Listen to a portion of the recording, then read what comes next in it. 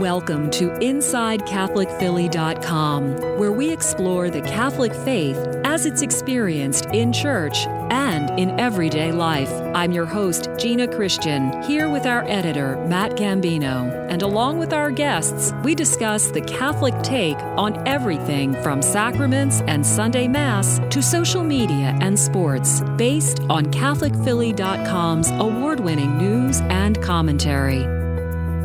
Thanks so much for spending a few moments with us here at CatholicPhilly.com. I'm your host, Gina Christian. Our editor, Matt Gambino, is on assignment, but he joins us in spirit. And speaking of spirit, we're delighted to welcome a friend who's just written a column to help us get into the Christmas spirit. Father Thomas Daly is the John Cardinal Foley Chair of Homiletics and Social Communications at St. Charles Borromeo Seminary in Wynwood, Pennsylvania. Father, great to have you here. Thanks, Gina. It's nice to be back. All right, Father, I'm going to get right to the point here with a hard-hitting journalist question.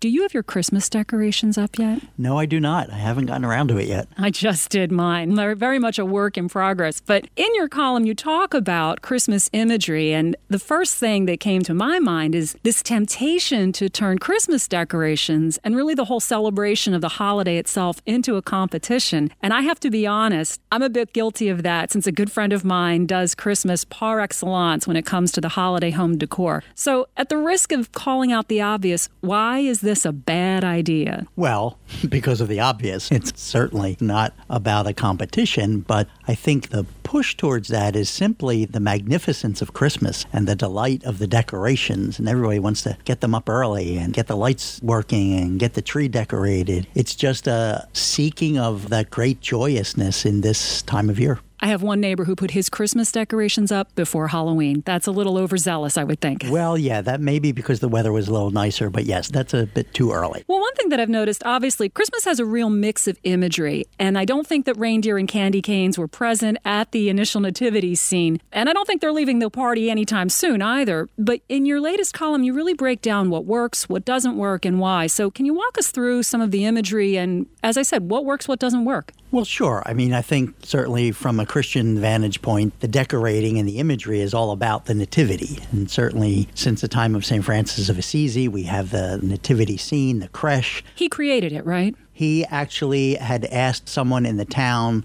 of Greccio, who was a worker in the area, and he had asked him to set up kind of a living scene, sort of to bring to life the stories of Christmas. And when St. Francis of Assisi came back from wherever he had been traveling, the laborer had set up what we know nowadays as the nativity scene. Although I'm told there were no statues like we would use, but rather the people of the town gathered around and they became the sort of living actors in the scene. Why did Francis feel that was important? Well, I think that the idea is to make this story come to life. The sights and the sounds and the sensible quality of it really, I think, touches, inspires, kind of moves people to the reality of the scene. Everyone's familiar with the experience of a newborn baby, of a child being born. And, of course, the wonder at this being God is the religious theme, but everyone can relate to, can connect with, can visualize, can hear, can see, can smell everything that's going on. And it becomes then not just a religious story in a book, but a living action that people can relate to. And that's hard to grasp sometimes, that Christ really was a baby. Oh, that's the wonder of it all. That's, I think, what people intuit and grasp without too much thinking about it. It's what makes the scene so beautiful. That's a theology lesson that says more in an image than it ever would in words. You know, of course, we're always going to have a few people, actually several people, who say, well, Christ really wasn't born in a stable. When you look at the historical context in which he was born, a lot of what we kind of take for granted in our imagery really doesn't bear out historically. People say it wasn't a stable and such. How does that work? I mean, we're accustomed to these images of a stable, of, you know, maybe even snow dusting the top of the stable, certain animals being there. How do we work through this if we know from our scholarship that maybe this wasn't the case? Well, I think knowing the facts and the history is one thing. And, you know, culturally speaking, it would be kind of strange to think that Joseph and Mary would be all alone, that they would have no relatives, that no one would be taking care of them, especially since hospitality is such a huge value in Middle Eastern cultures. And Elizabeth and Zechariah wouldn't have been too far. Mm-hmm. Right. And Mary had already visited. So certainly there were probably relatives, long-lost relatives maybe, but even if there weren't, the value of hospitality is so cherished that somebody would have taken care of them. Now, that's the simple fact. But stories go way beyond that. And I think the traditions, the Christmas carols, the tradition since St. Francis of the Christmas creche and the bringing in the townspeople and the sort of life scene that we know is what we insert into the story. And to dramatize that or to visualize that in some sort of image or spectacle, I think is what simply appeals to people. Well, and at the risk of doing a little overly creative theology here, it almost brings to mind what happens at the Eucharist when we represent the event on Calvary. When we represent Christ's death and resurrection, we are recreating that, not in the same theological sense here, but it moves in that direction. Am I correct? It does in the sacramental sense that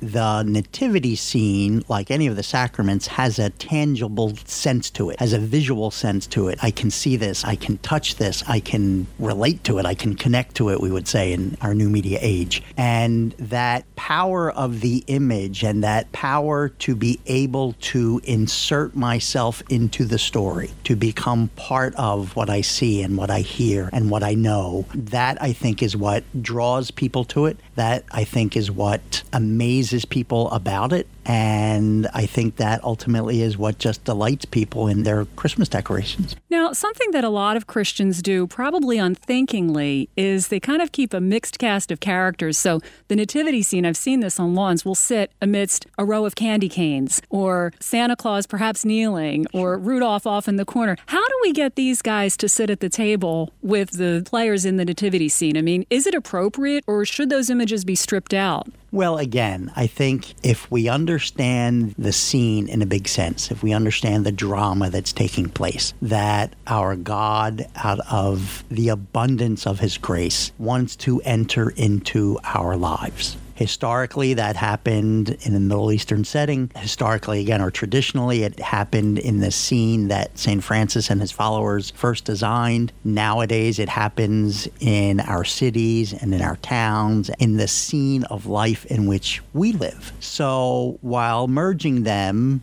the various characters and times and places might rub against the artistic bone a little bit and grate against that. I think the idea of welcoming the baby Jesus into life as we know it and as we live it is what is so appealing. Now, another thing that tends to occur is that we only really reflect on Christ as an infant at this time of year. We seem to forget that throughout the year, but in your column, you point towards images and spectacles that have year-round value. How can keeping the infant Jesus in mind throughout the year help us grow in holiness? Well, I think what we keep in mind is not the infant per se or the infancy of Jesus, but the fact of his having been born and having been a child and having lived a fully human life and having grown up. I mean, we don't want him to stay a child the whole time. We do want him to grow up because he's got the whole Good Friday and Easter thing to do as an adult, in addition to all his teachings and everything else. But the power of the child Jesus or the infant Jesus and infancy narratives in the Gospels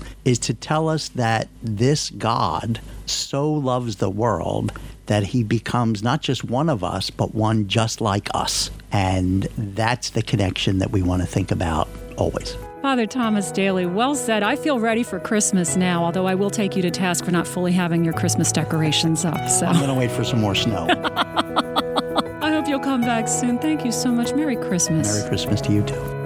So you've heard our thoughts. What about yours? Reach out to us and let us know. You can find us on Facebook and Twitter at Catholic Philly or visit us online at CatholicPhilly.com. Thanks so much to Matt Gambino, the editor of CatholicPhilly.com. I'm your host, Gina Christian. And until next time, may God bless and keep you.